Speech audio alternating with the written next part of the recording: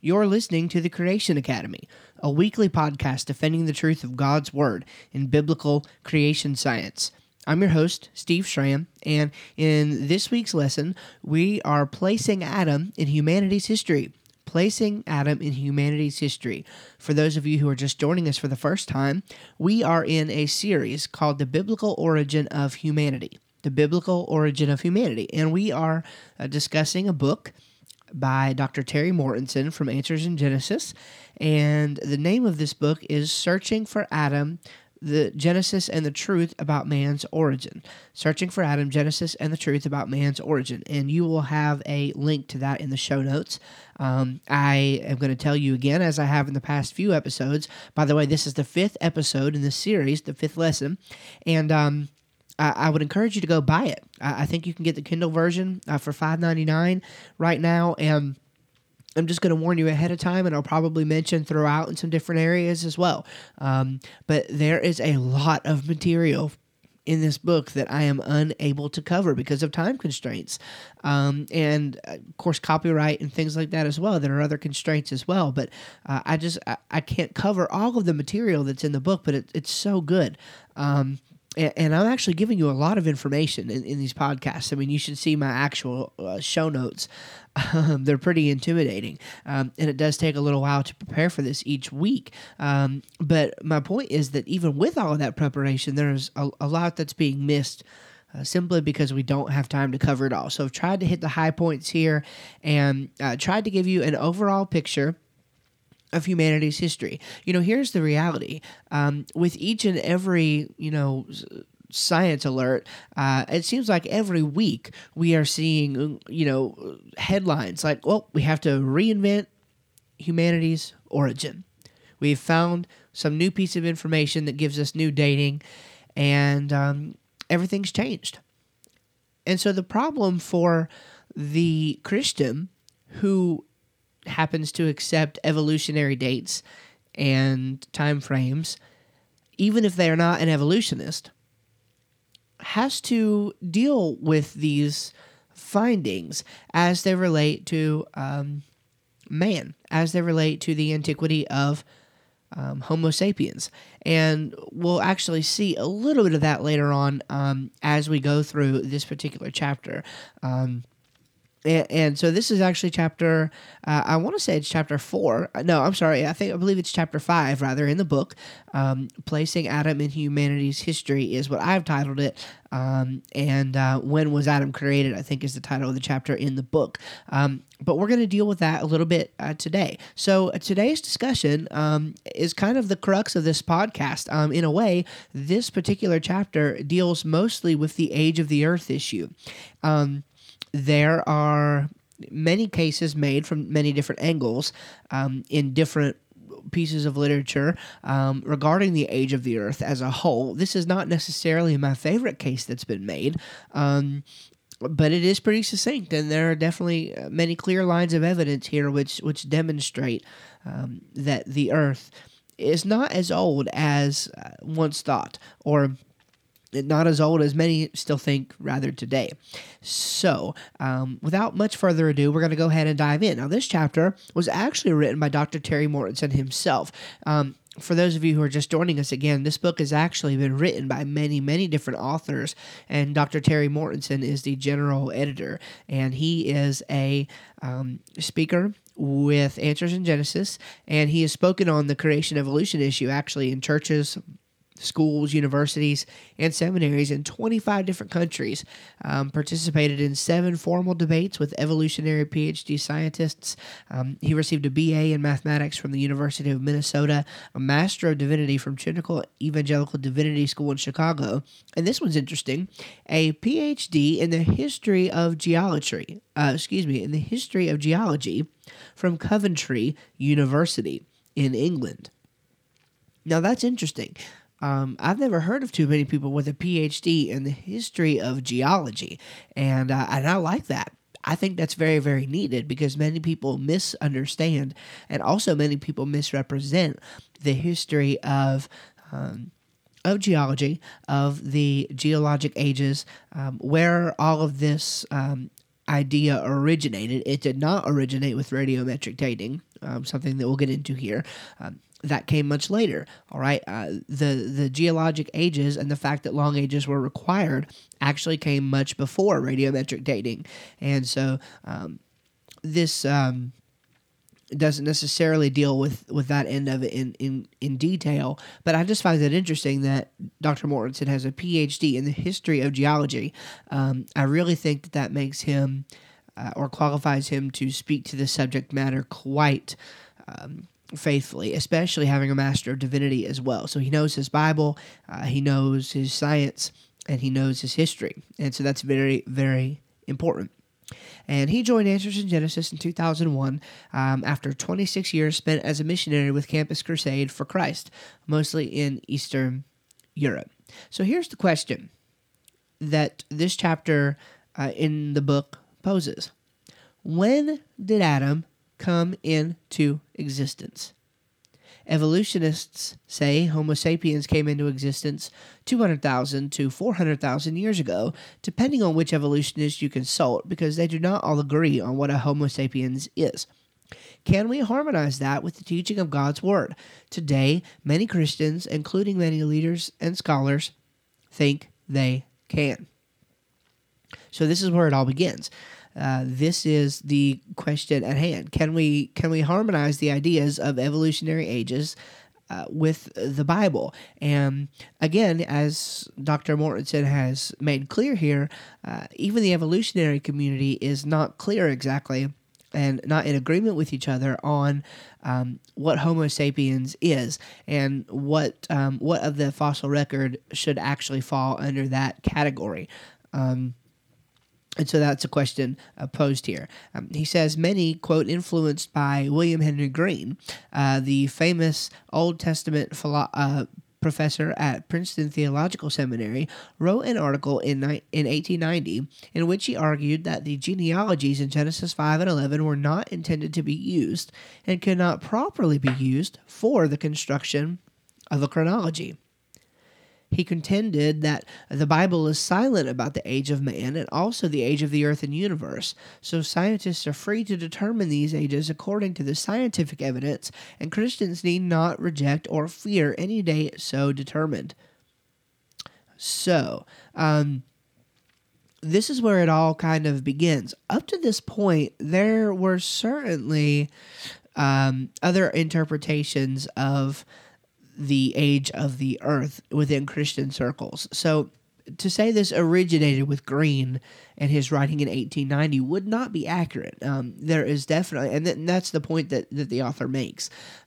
It's certainly the case that we discussed, I think, Philo, even last week. There are definitely those in church antiquity who just did not necessarily believe that the earth was 6,000 years old. They believed that there were longer ages to be accounted for there.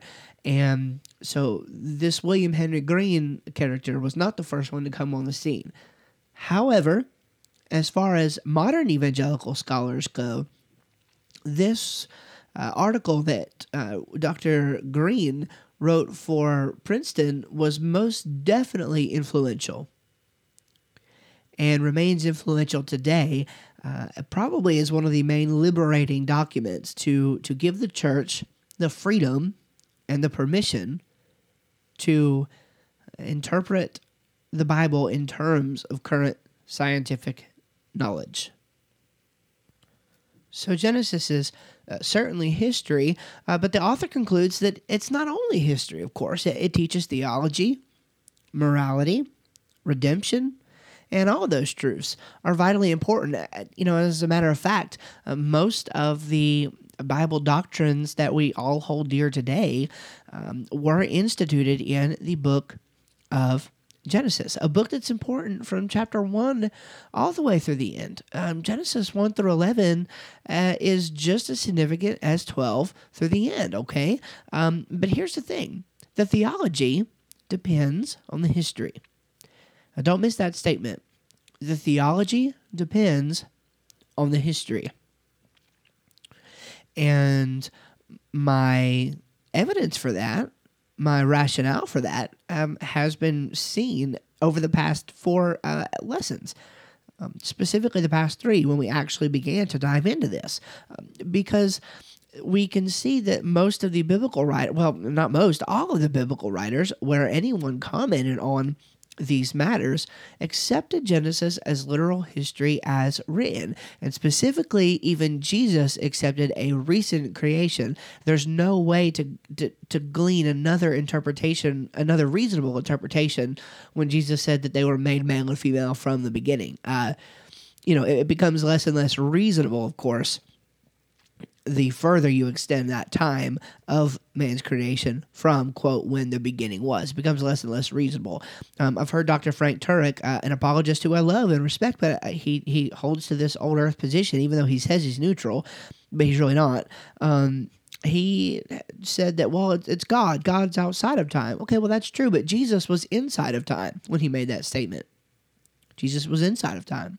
So Jesus had something to say about time. As I mentioned the other week, or I think it was a couple weeks ago, I dealt with a theistic evolutionist or I read a theistic evolutionist who readily admitted that Jesus had said that and that that's what Jesus meant, but that Jesus was simply wrong. So if we're willing to go there, we can make the Bible say whatever we want it to say. So we need to be careful. It's a slippery slope. I mean, I realize that I deal with many old earth creationists on a regular basis, and I'm very good friends with a few of them who are, who hold a high view of Scripture, and they claim to have a high view of Scripture, and I don't doubt that they do. But I think that in reconciling these issues, there are some serious problems, and we're going to talk about a few of those today, so I don't want to get too ahead of myself. So there are a few historical lines of evidence to deal with Genesis 1 through 11, and again, whenever we reference Genesis here, I mean, almost no scholar of the Old Testament has any issue, academically or popularly, with the concluding chapters of Genesis, starting with chapter 12. Almost no issue whatsoever. So whenever we talk about Genesis here, we're almost always talking about Genesis 1 through 11, and most times I'll state that. I just wanted you to know that that's why it's said that way.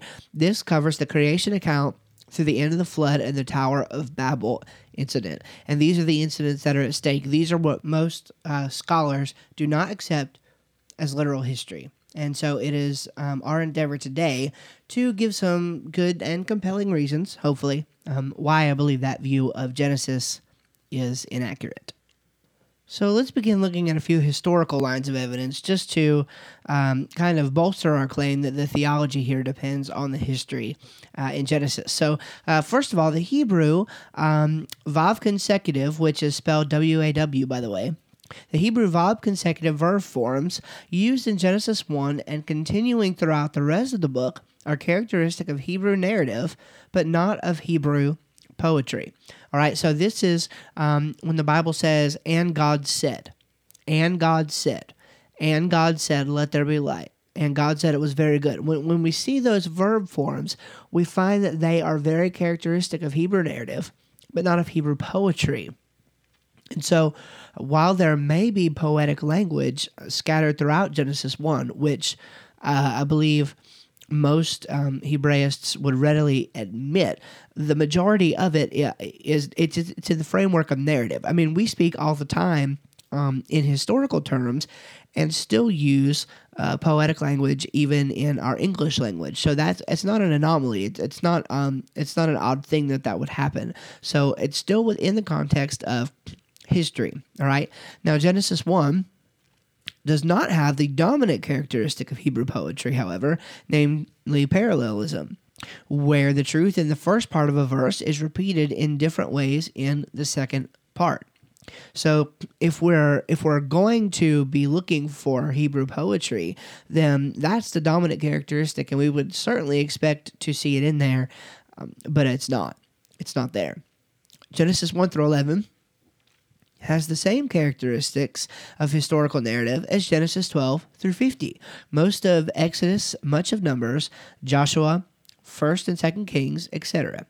Genesis 1 through 11 describes real people by name, real events in their lives, real places and geographical areas by name, real times, days, months, years, etc. All right, so you see there's virtually no difference.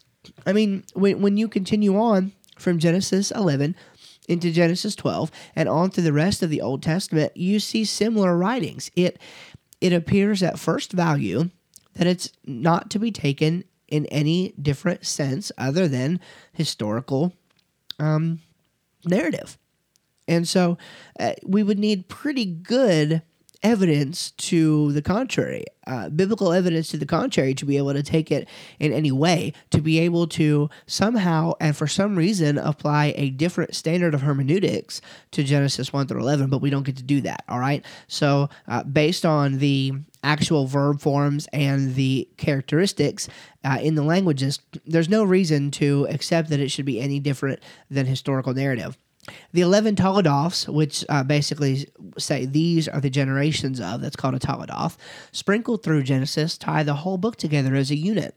And no truly evangelical Bible scholar doubts that Genesis 12 through 50 is history, as we have suggested. So here is yet another characteristic that ties the two portions of Genesis, as some would argue that there are, together. And fifthly, in every case that Jesus, the New Testament authors, and Old Testament authors referred to the events in Genesis 1 through 11, as we've already discussed, they always treated the text as straightforward, literal history, and they all knew the difference between truth and myth.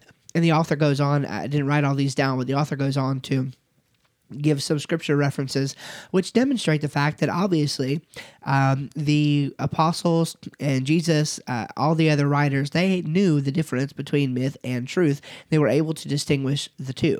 And so I don't believe for one second that Jesus, Paul, or anybody else thought that they were conveying a myth. I believe that they thought and knew that they were conveying literal history and meant to be taken quite clearly. My personal conviction is that I pretty well refuse to trust a modern-day scholar because I've seen how wrong they can demonstrably be on things rather than Jesus. You can call that a faith position if you want to. I'm okay with that. I have no problem admitting that I have faith in Jesus Christ. In Hebrews, it says that without faith, it's impossible to please Him. And I do believe that we have a faith that is corroborated by evidence. I'm not advocating for a blind faith here.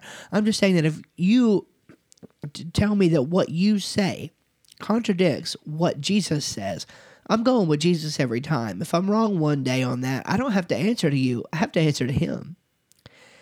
And He's my advocate. So I'm going to go with Jesus. I'm going to go with God. And you can go wherever you want to in whatever direction, but I am just trying to advocate that we start to go with Jesus here. And that's the direction I am going to take. So let's begin to look at the crux of the matter here. Let's begin to look at some dating ideas. We've kind of seen some characteristics of the text. Yes, we should take it seriously. Yes, I believe we should take it as historical narrative based on the grammatical, historical hermeneutic that we apply to all of Scripture in the places where that hermeneutic is to be applied. And we're going to start there and see if we can get some difference, some concrete understanding of the timing between the beginning of creation and now.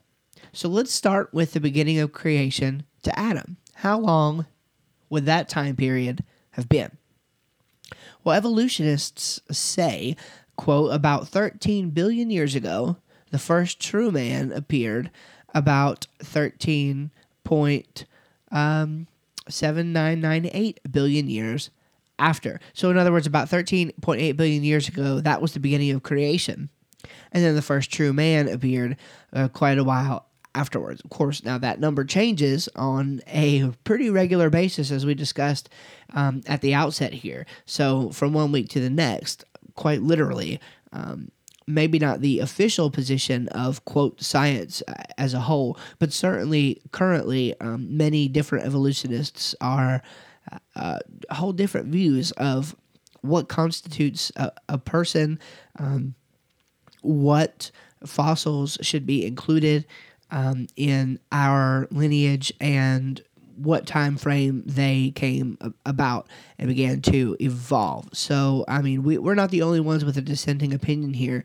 Many evolutionists have that dissenting opinion among themselves. So, in contrast, young Earth creationists say, and I'm going to be a little liberal here, but this is what he says, anywhere from 6,000 to 12,000 years, but most, including the largest research organizations, hold to a creation around 6,000 years old with no gaps in the Genesis 5 and 11 genealogies. So, by the way, we're going to discuss that in depth here in a moment. We're going to look at those genealogies and see if we should be taking anything out of them, or if we can take anything from them in terms of getting a chronology. All right.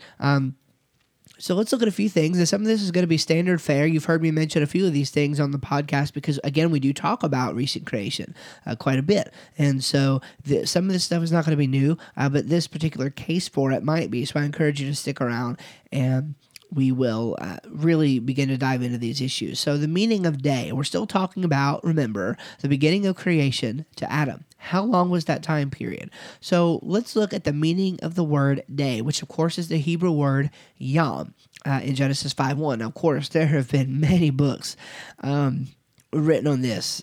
Ken Ham's wrote a book on it. Hugh Ross has wrote a book on it. Dr. John Lennox has written a book on it. There's another guy who I'm thinking of, and I can't remember his name exactly, but a pretty recent book that was written on it. I mean, there are books and books and books about the days in Genesis 1. So I do not think that we are going to arrive at a conclusion today that suddenly solves this debate for everybody. It's just not going to happen. It's going to be a debate that continues on. But truth is still worth fighting for. And if somebody else thinks they have the truth, fine. It's interesting that young earth creationists tend to argue in a bit more dogmatic sense. And old earth creationists tend to argue in a bit more of a loose sense. And I don't necessarily mean that derogatory towards either party. It kind of works itself out naturally in the way they state their conclusions. And here's what I mean by that. So young earth creationists would typically say something like this: the Bible clearly teaches that the earth and the universe was created just around 6,000 years ago. All right, most young earth creationists would have no problem making that statement. However, most old earth creationists, at least in my perception, tend to hold their views with much less resolve. So their argument sounds like something like this. It could mean from the text that the earth is young, but since scientists have done a great job at determining the age of the universe and the age of the earth, and there's wide consensus among them, it appears that we can draw from the text the meaning that the age of the earth is much longer than once thought. And I'm trying to be careful with my words here. I don't want to misrepresent their position. But I've never heard an old earth creationist or theistic evolutionist or any of that crowd, I've never heard them say the words, Genesis and the Bible teaches an old creation. Now, it may lend in some credence to the argument itself that there is at least a way, using the text, to be so dogmatic about the young earth stance, but you have to be more loose in the interpretation for the old earth stance. Now, that might not be a good argument at all. It's not necessarily an argument that I'm making. It's just simply an observation that I've noted. It's quite true that you can make a pretty compelling case for a young earth creation in a standard reading, a straightforward reading of Genesis. But to bring in an old earth interpretation, number one, I don't think you can do it at all for many reasons. But even if you could, I think you have to appeal to where the text is vague, if it is, where the text could be vague, rather than where the text is clear. Just some thoughts. So the dominant meaning, and this applies, but the dominant meaning of the word day in the Old Testament of the word yom is a literal day. That's the dominant meaning. So the author argues this: Yom is defined in its two literal or normal senses in verse 5, the light portion of the dark light cycle and the whole dark light cycle. It is repeatedly modified by a number, one day, second day, etc., which elsewhere in the Old Testament always means a literal, normal, 24-hour day. Each of the 6 days ends with the refrain, evening was and morning was. And everywhere in the Old Testament where Arab, or evening, Boker, morning, and Layala, night, are used, they always mean a literal part of a literal day. Yom is defined again literally in verse 14 in relation to the movement of the heavenly bodies, and the sun, moon, and stars do enable us to measure literal days, literal years, and literal seasons.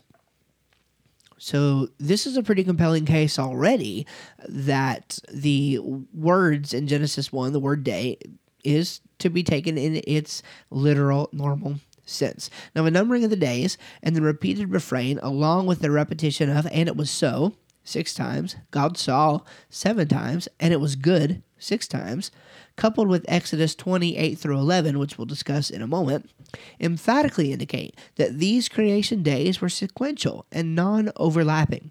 The creative acts of one day were complete before the next day began. So this is an interesting conundrum for the progressive creation believers, because they would argue that the days are not exact time periods. They are time periods, but that they overlap.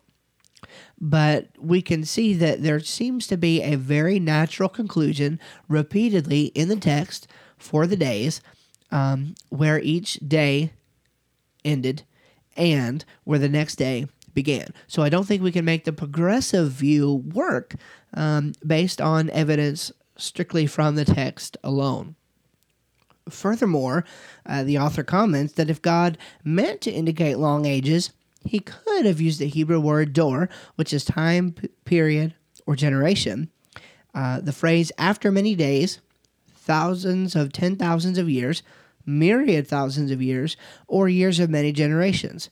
By the way, all of those are specific literal renderings of phrases found elsewhere in the New Testament where that could have been years. Now, obviously, it's not referring to those actual words. The words thousands of 10,000s of years are not found anywhere in the Bible, but it's that phraseology that is found and used in other contexts that could have been used in this instance, including the specific word adore, to actually indicate that these were long ages instead of days. He also writes that he could have used, this is God, could have used a neighboring language word for time, such as the Aramaic words Zeman or Eden. And I'm sorry if I don't have these pronunciations correct, but instead, God chose to use the only Hebrew word, yom, that means a literal 24-hour day. Now, God is not the God of confusion. Let's remember that here. And that might be a little cliche to say, but I believe it's important. We need to understand that if God is able to clearly communicate what he intends to communicate with mankind, if he is God, he could certainly do that. And in this case, he seems to have been very, very clear and did not give any ambiguity at all. And so that is why we dogmatically hold to a 6-day creation if we're interested in the Bible's authority on the matter. So the next place that the author brings us here is to the order in which God created. And personally, I find this to be a pretty compelling line of argumentation because, again, I do interface with those who tend to accept a more day age or either a progressive view, specifically the progressive view of creation. And it appears to me that you have to do more than just make longer days out of Genesis. You also have to be able to switch the order around in order to accommodate the mainstream scientific conclusion about the long ages. So there's more to the story than just multiple days. And for instance, we'll try to go through this quick, but here are a few things. So the Bible says that the earth was created before light. and before the sun and stars. But that's just the opposite of the Big Bang theory. Of course, Big Bang theory would teach that the sun and the stars came first. The Bible says that fruit trees were created before any sea creatures, and that birds were created before dinosaurs, which were made on day 6, since they are land animals. Exactly the opposite of the evolutionary story. Evolution says that initially the Earth was a hot molten ball that cooled to develop a hard crust and then evolved in an atmosphere that produced rain, and then, with the help of melted asteroids, produced oceans. But Genesis says that the Earth was completely covered with water for 2 days, and then dry land appeared. According to evolution, the Earth has never been covered with a global ocean. But according to the Bible, the Earth has been completely covered with water twice, the first 2 days of creation and Noah's flood. Also, if the days are figurative of long ages, then so are the evenings and mornings, if we're being consistent, right? But how could plants survive millions of years of darkness? Or how could they reproduce if they had to wait hundreds of millions of years before insects and animals were created that would pollinate the plants? Now, regarding the solar element of that, I'm fully aware of the rebuttal, and we could be actually referencing one of those here in just a moment. I'm looking at my notes here a little bit ahead to see. No, I don't think that's there. One of the objections that is commonly brought up is about light before the sun. And I'm not going to take a long time to talk about that here because I don't have it. But if you go to my blog, steveshram.com, on the right sidebar, there is a post. If you scroll down just a little ways on my top posts, and it addresses this issue. I can't remember the exact name of the article. I'll link it in the show notes for you.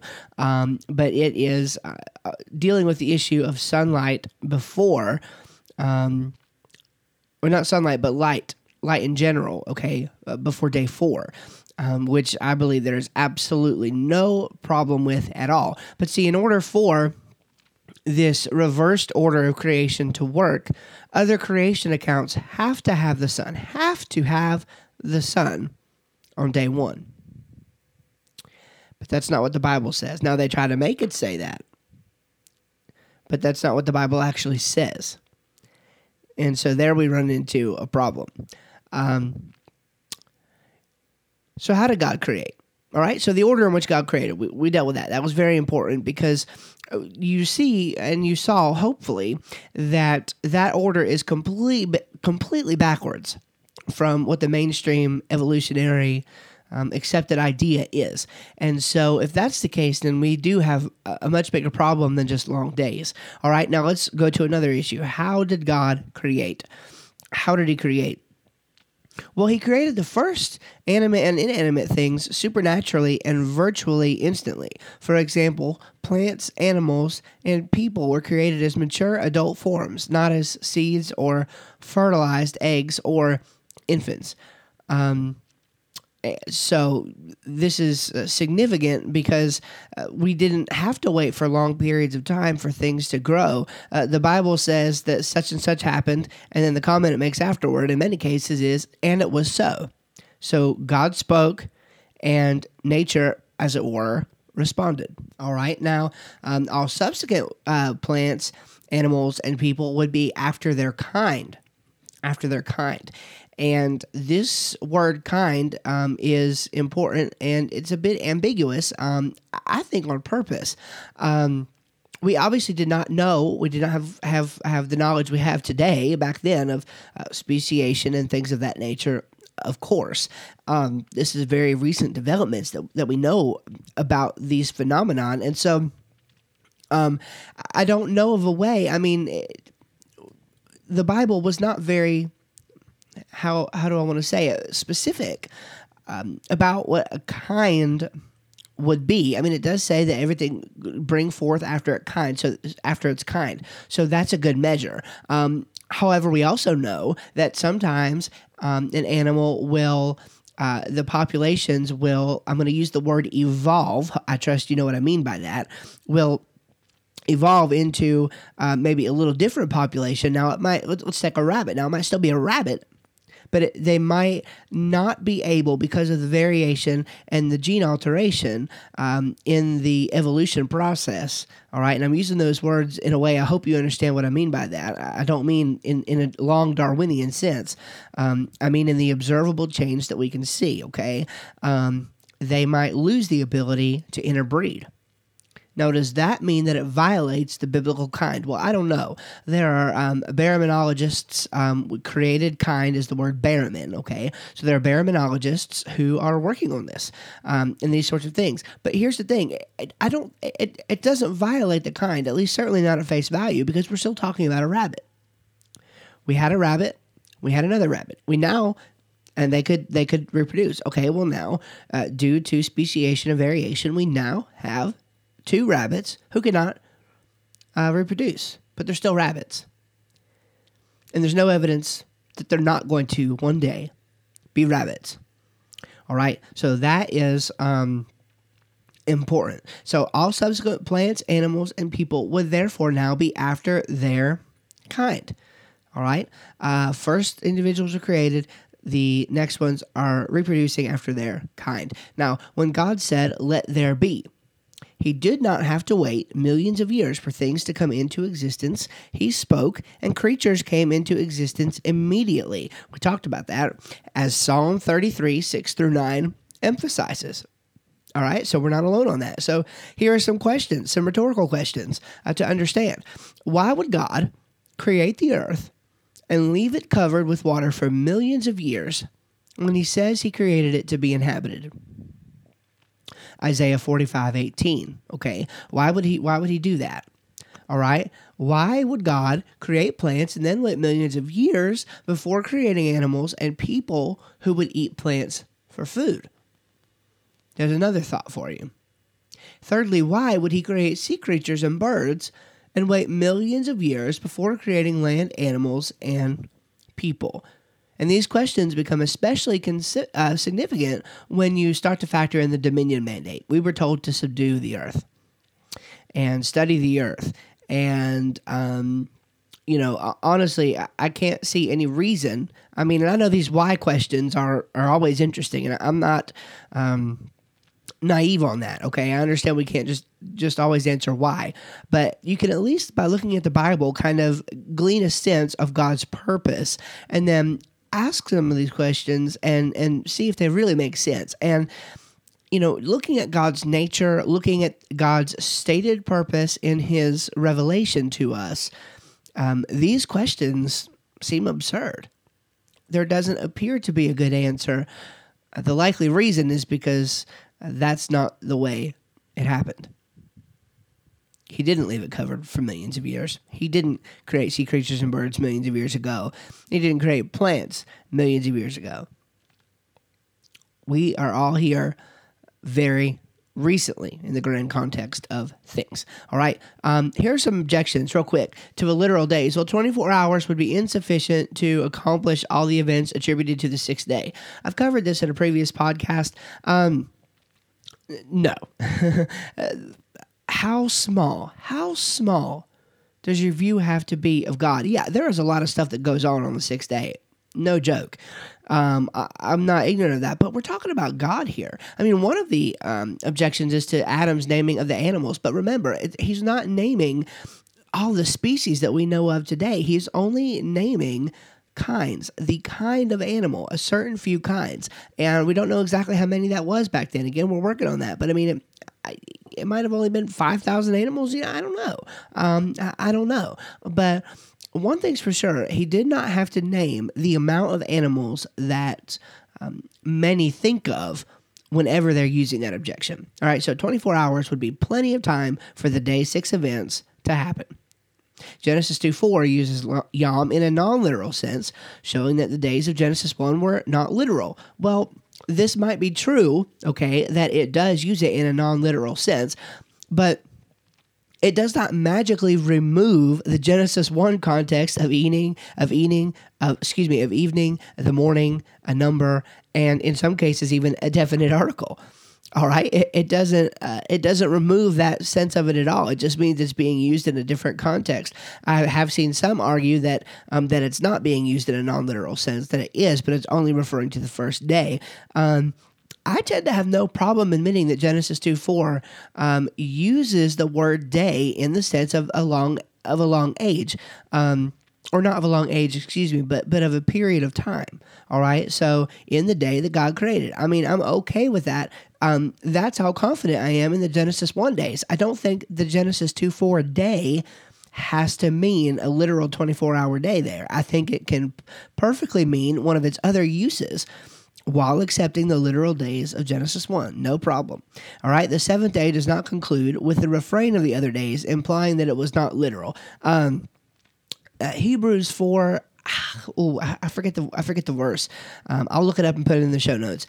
Hebrews 4 easily debunks this, and actually I'll put a link out there to a blog post that I did recently as well that also deals with this. The seventh day concludes. The seventh day was a definite literal day of rest, no doubt about it. Days 1 through 3 cannot be literal if the sun was not created until day 4. So there's our objection that we did mention earlier, and I've already given you some resources for that.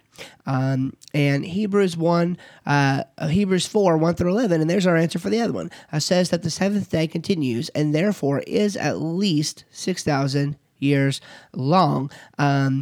That's not true. Those verses, Hebrews 4, 1 through 11, actually debunk that very objection that arises out of those verses, if you just look at them carefully. And so I'll give you links to some resources to work through that.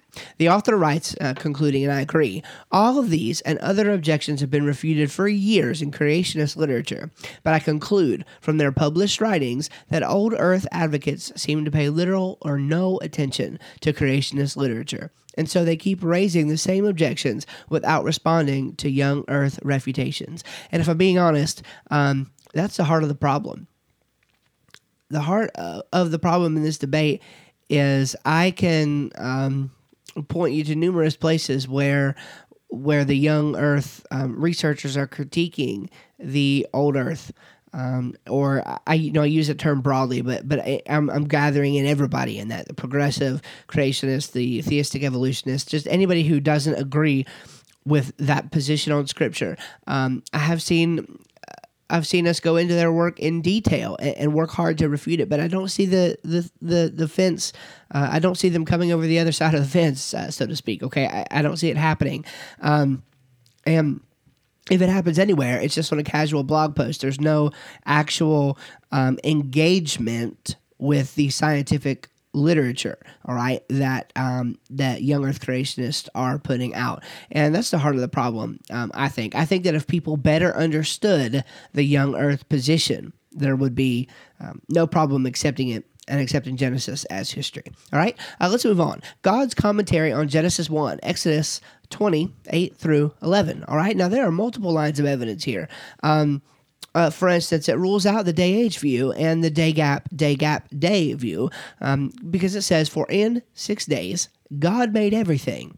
And he used the plural yamim just as he did in the first part of the commandment, which, by the way, this is dealing with with Exodus 28 through 11, which is in the 10 Commandments, and it's tying the creation week to the Jewish work week, okay? So I encourage you to read that verse and kind of get a sense of what's going on there. Now, they also rule out the gap theory or any attempt to add millions of years before Genesis 1:1, because God says he created the heavens, the earth, the sea, and all that in them is during the 6 days described in Genesis 1.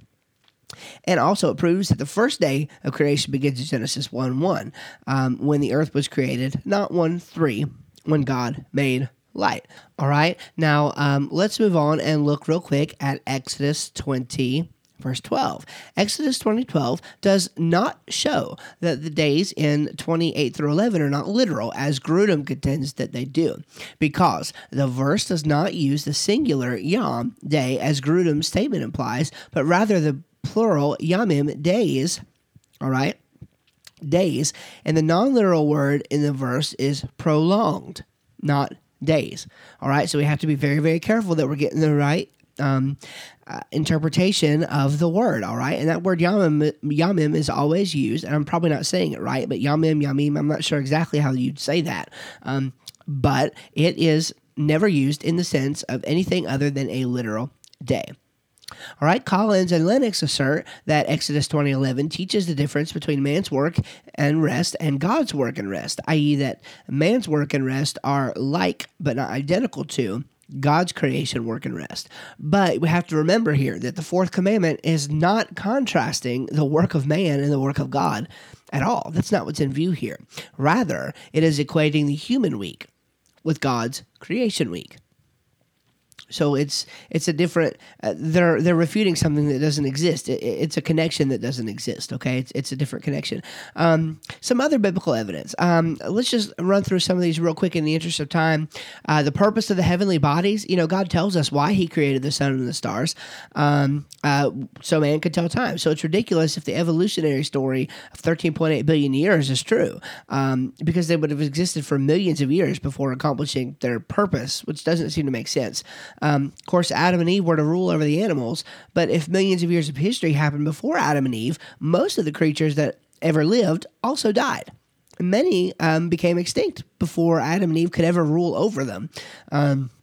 That doesn't seem to make any sense. Jesus and the biblical authors, we have dealt with this ad nauseum over the last couple episodes, but he summarizes that if the evolutionary view is true, then Jesus, Paul, and Isaiah were badly mistaken and cannot be trusted in other things that they teach. Unfortunately, this is not far-fetched, as we dealt with a couple weeks ago, or last week, I can't remember which, a theistic evolutionist recently blatantly admitted this, and I told you about it. It was troubling to me. I think Jesus, Paul, and Isaiah can be trusted.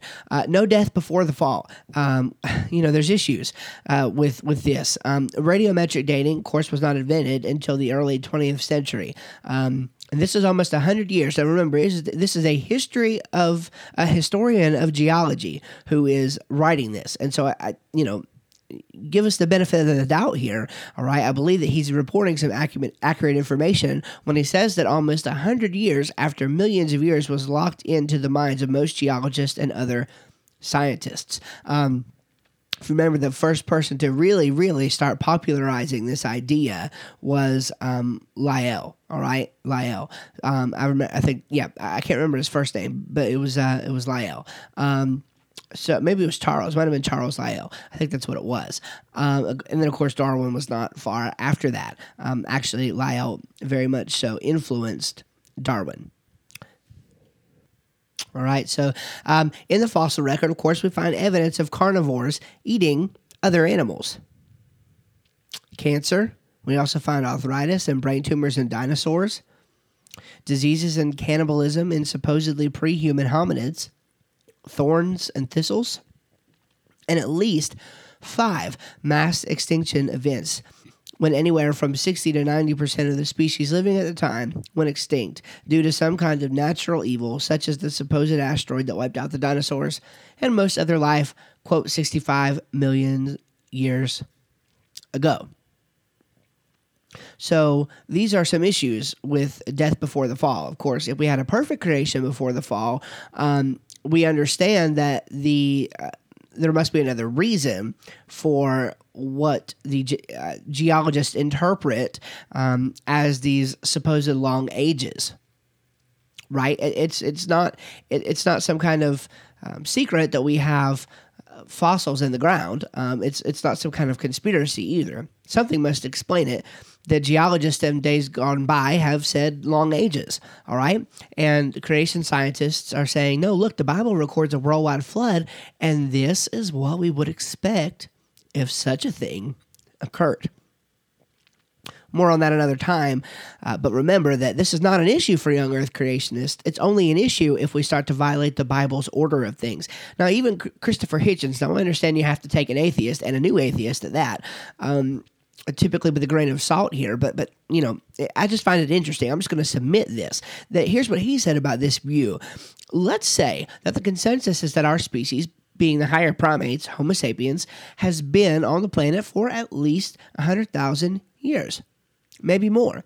In order to be a Christian, you have to believe that for 98,000 years, our species suffered and died, most of its children dying in childbirth, most other having a life expectancy of about 25 years, famine, struggle, bitterness, war, suffering, misery, and all of that for 98,000 years. Heaven watches this with complete indifference, and then 2,000 years ago thinks, that's enough of that, it's time to intervene.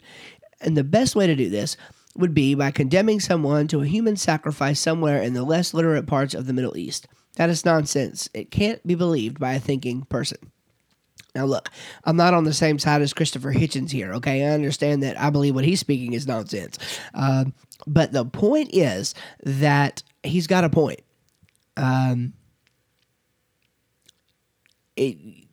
Concerning his characterization of what it's like to be a consistent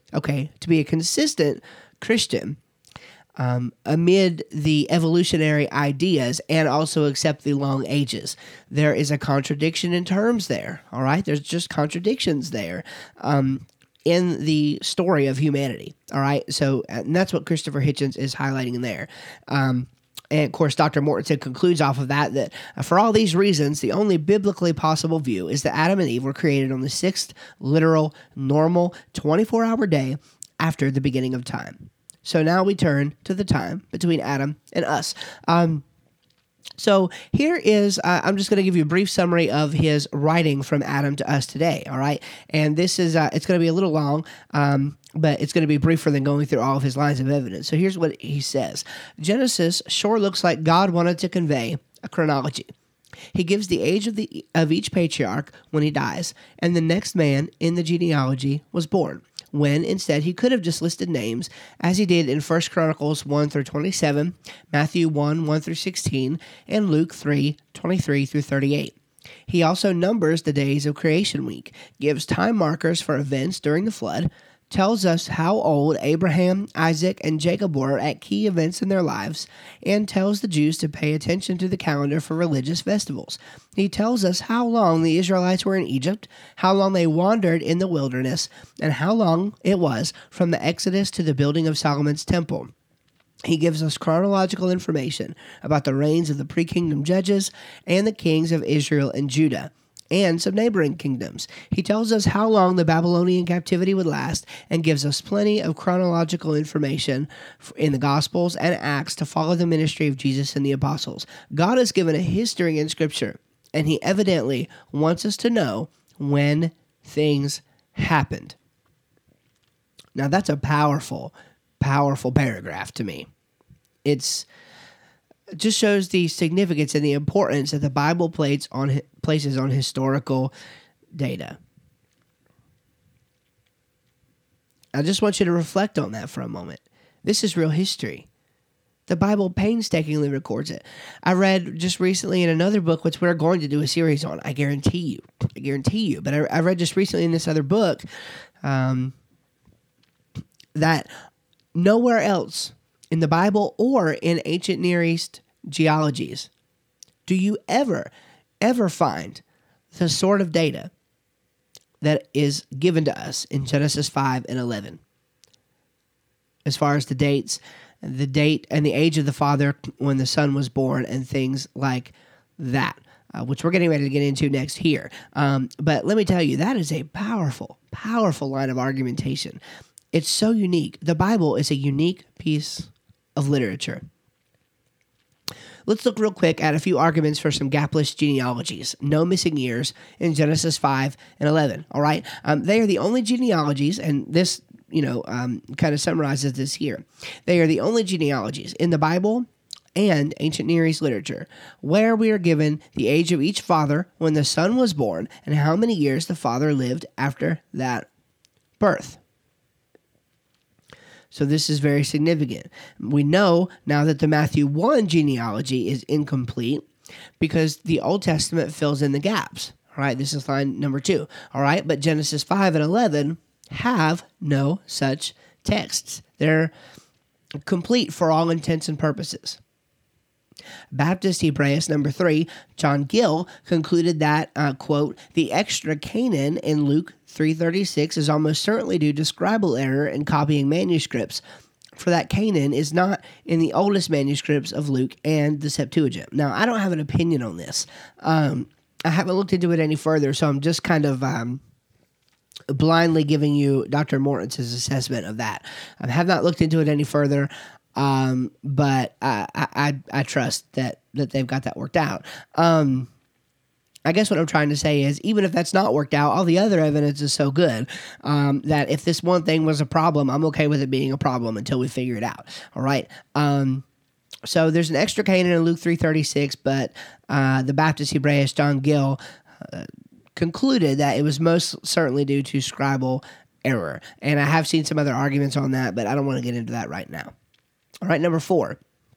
Another evidence that Matthew has omitted some names is that if his list was incomplete, the average generation time between David and Jesus would be 35 years, which just seems too long.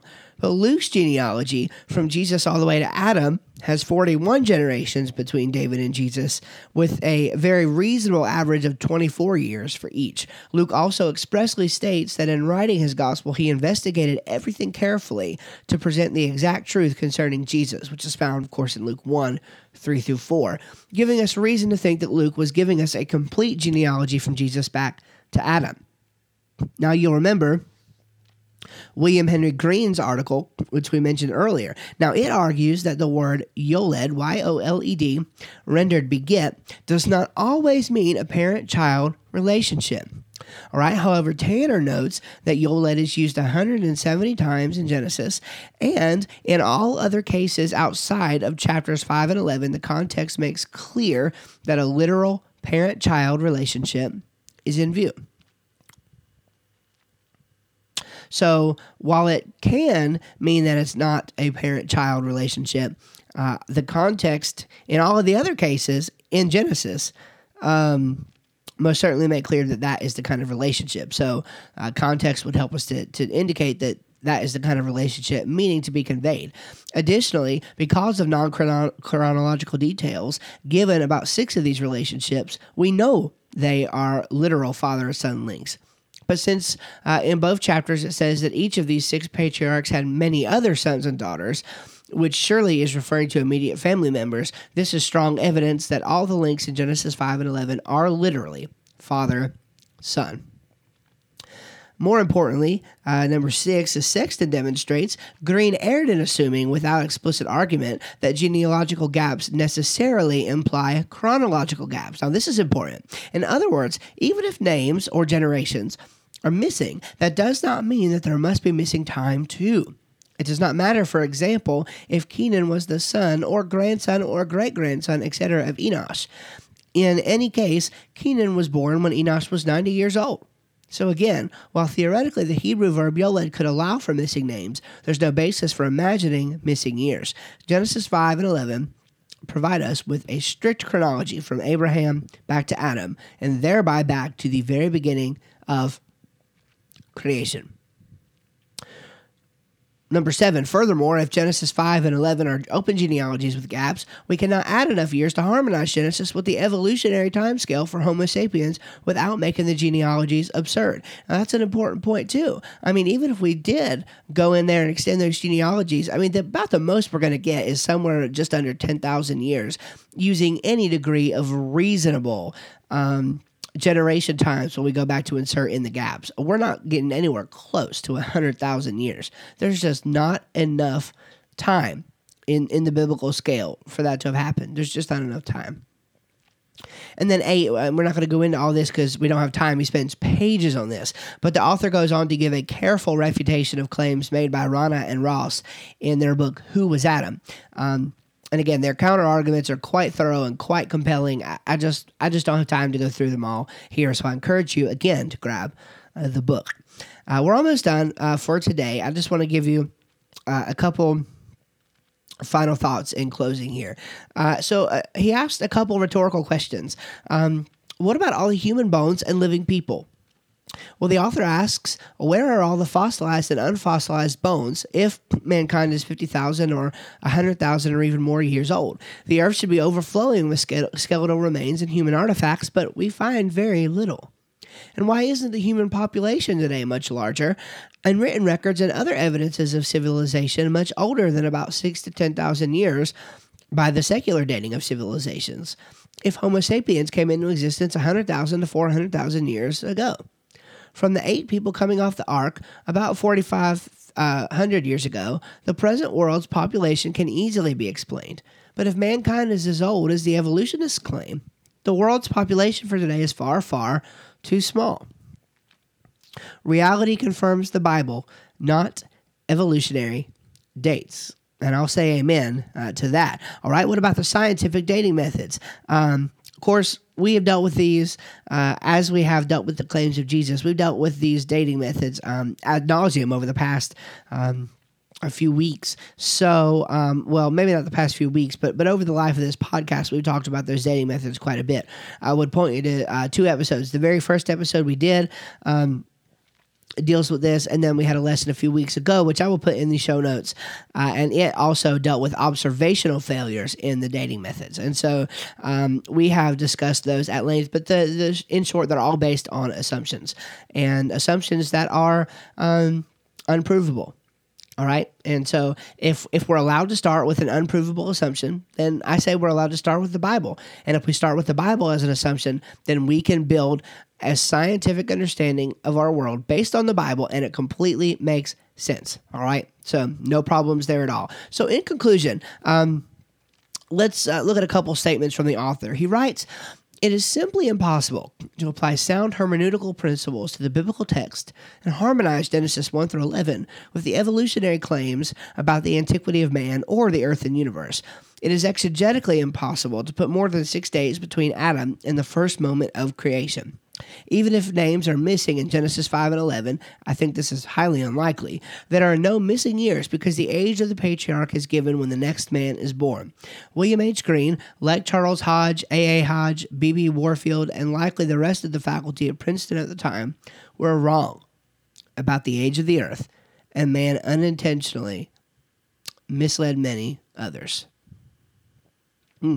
Sad. It's very sad. He asks, but does it matter? Yes, it matters because God has given us many chronological details in His inerrant word. He could have easily inspired Moses and the other biblical writers to speak in vague terms of thousands of years or long ago. The details matter because every word of God matters. It also matters because Jesus and the apostles all clearly took Genesis as literal history. There's no reason to suppose that they thought any differently about the genealogies of Genesis 5 and 11. If their word cannot be trusted on this matter, then their truthfulness and authority are undermined on all other matters. Maybe not ruled out, but undermined most certainly. He closes with this. So the only real question, regarding the dating of Adam's creation is whether or not we will believe God's word. Or will we instead make secular archaeology, paleontology, geology, and astronomy and their dating methods, as well as ancient pagan chronologies, our final authority on this matter? Put more simply, whose word do we supremely trust? God's or man's? A lot of evidence here for a recent creation, for a recent Adam. One of the most difficult things, by their own admission, for proponents of an old earth view to do is to place Adam in our history in a place that makes sense. This is much more consistently seen in the young earth interpretation. And when you line up all the evidence, the genealogical data, the order of creation, the evidence for the context of a literal day, the fact that Jesus and the apostles saw Genesis as recent literal history, to me it's just a supreme testament to the historical veracity of the Bible. It's not only theologically accurate, it's not only scientifically accurate, but it is a historical document, and it includes a strict chronology for us to understand and a strict history of the world from its very beginning. Let's pray. Dear Heavenly Father, I love you and I thank you for this opportunity to come to you, to come and worship you and to come into the ears and to the minds of many again this week. Father, it's a blessing that we get to serve you in this way. I pray now that you would bless these efforts. Pray now that we would see souls saved as a result of them. We would see hearts changed. We would see people begin to see the truth of your word and of your gospel, Lord. We sure love you. We thank you for everything that you're doing for us in the new year. And we ask these things in Jesus' name. Amen. Thank you for joining us this week on the Creation Academy.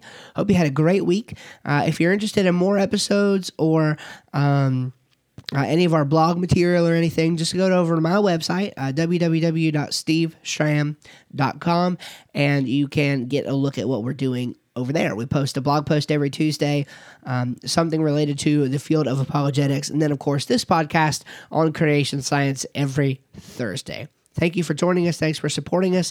Sign up for our email list over there so you can be notified when these things come out and when things are going on. And we love you. God bless you. And we'll see you next week right here on the Creation Academy. Thank you. Bye-bye.